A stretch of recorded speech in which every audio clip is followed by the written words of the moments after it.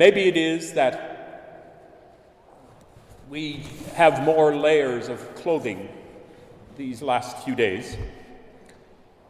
Or maybe it is that the afternoons darken sooner than they used to. Or maybe it is that flower beds and plant life and leaves and other pieces of nature seem to be dying. But there are signs that we're moving into another time in this particular year of 2019. And we can't help, I think, but start to wonder about darkness and perhaps death or dying or living before death or living after death. Because every November, these signs appear away before we're ready.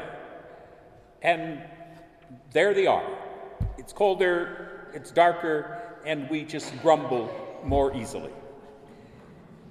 And when we turn to the Scriptures, we find a kind of sympathy in the Scriptures of the Sundays of November, because they too tend to enter into the conversation about living and dying, about resurrection, about life after death, and beg the question, what is that like?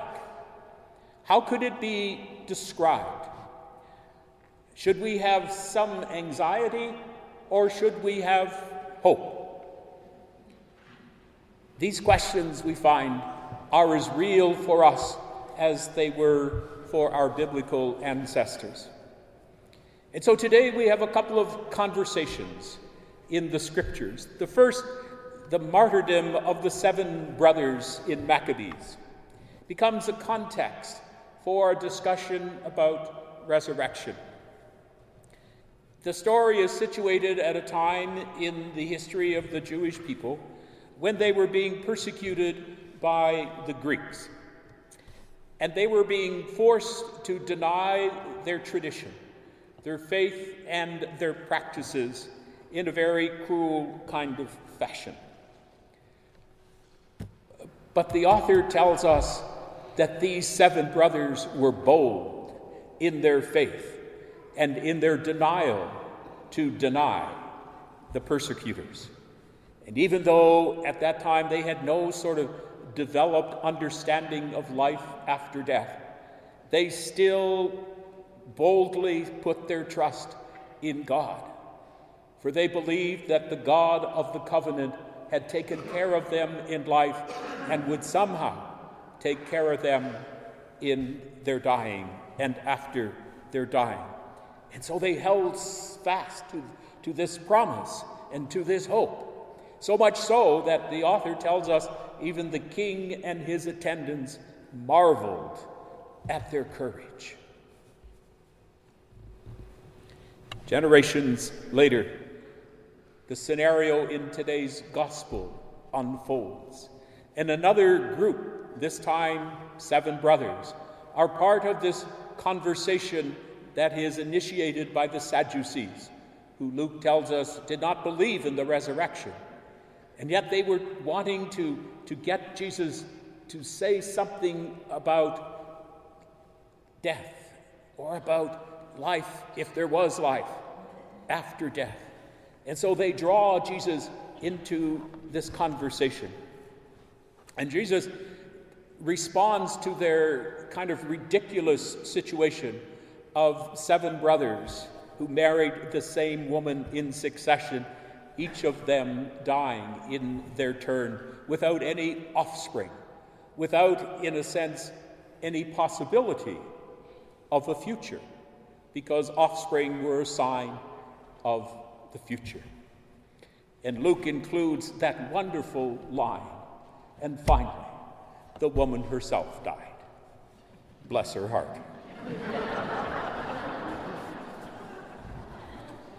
Put 7 husbands into the grave, she goes straight to heaven.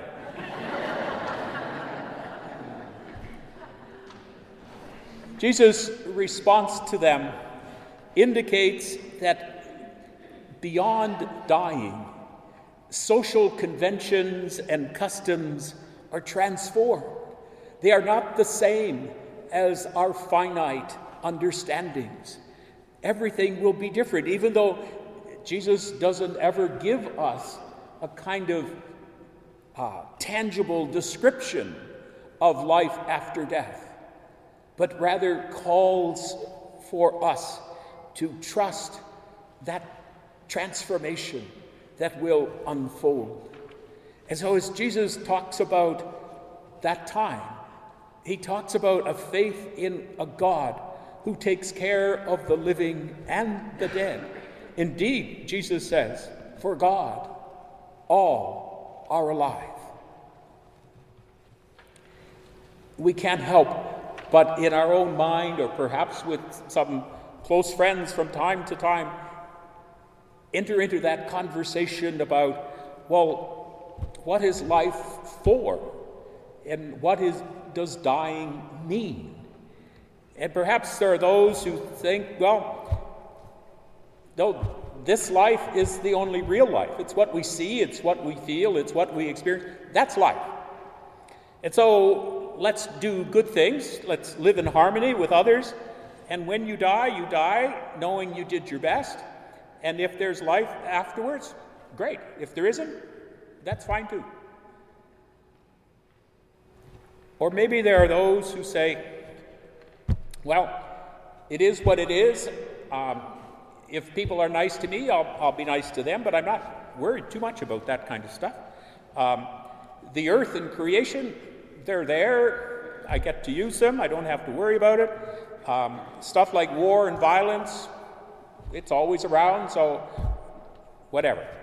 One day I'll be gone, and it'll be somebody else's problem. If God wants to look after it, fine. If God doesn't, that's fine with me.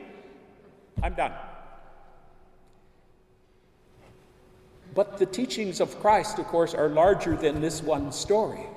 And when we look at all of the other teachings, we find so often that Jesus makes a connection between how our life unfolds and how we shape it, and how the life that is beyond us awaits us. In a sense, saying that on earth as it is in heaven.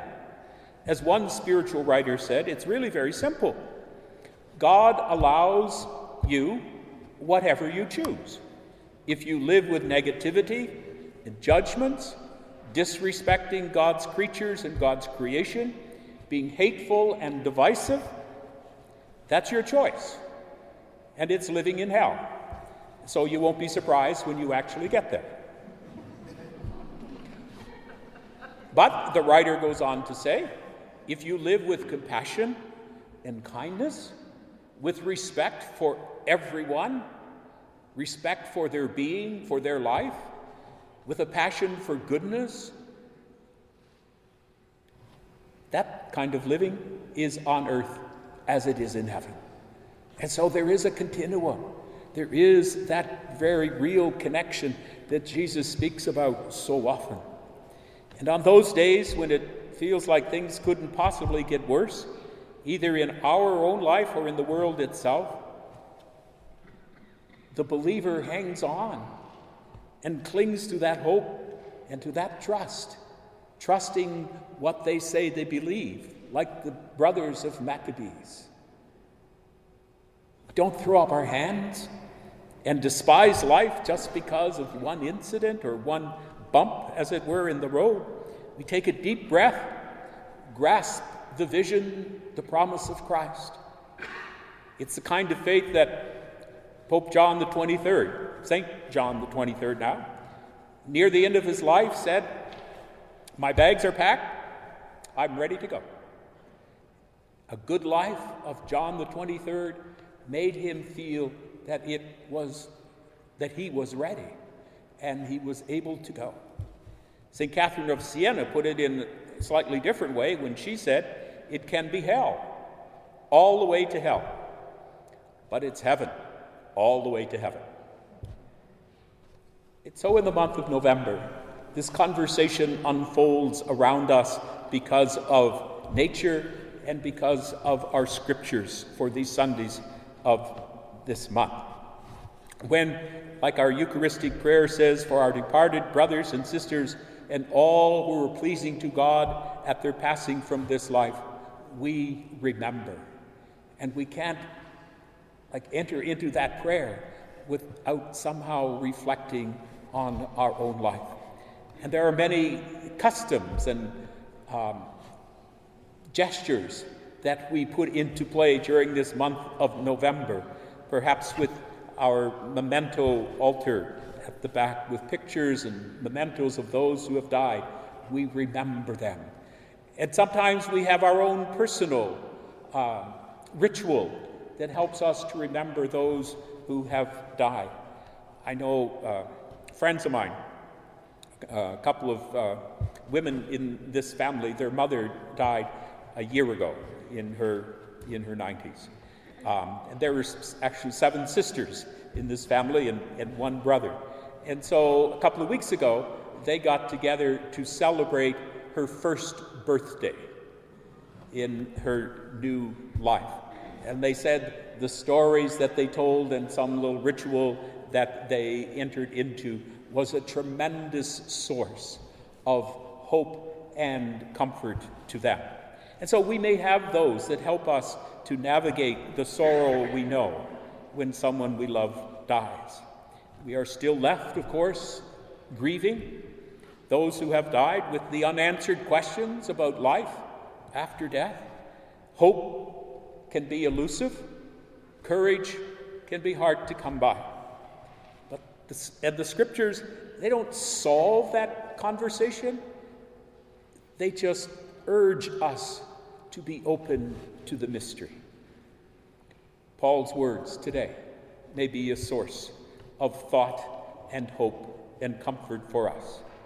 May our Lord Jesus Christ, Paul says, and God our Father, who has loved us and given us everlasting encouragement and good hope through grace, encourage our hearts and strengthen them in every good deed and word.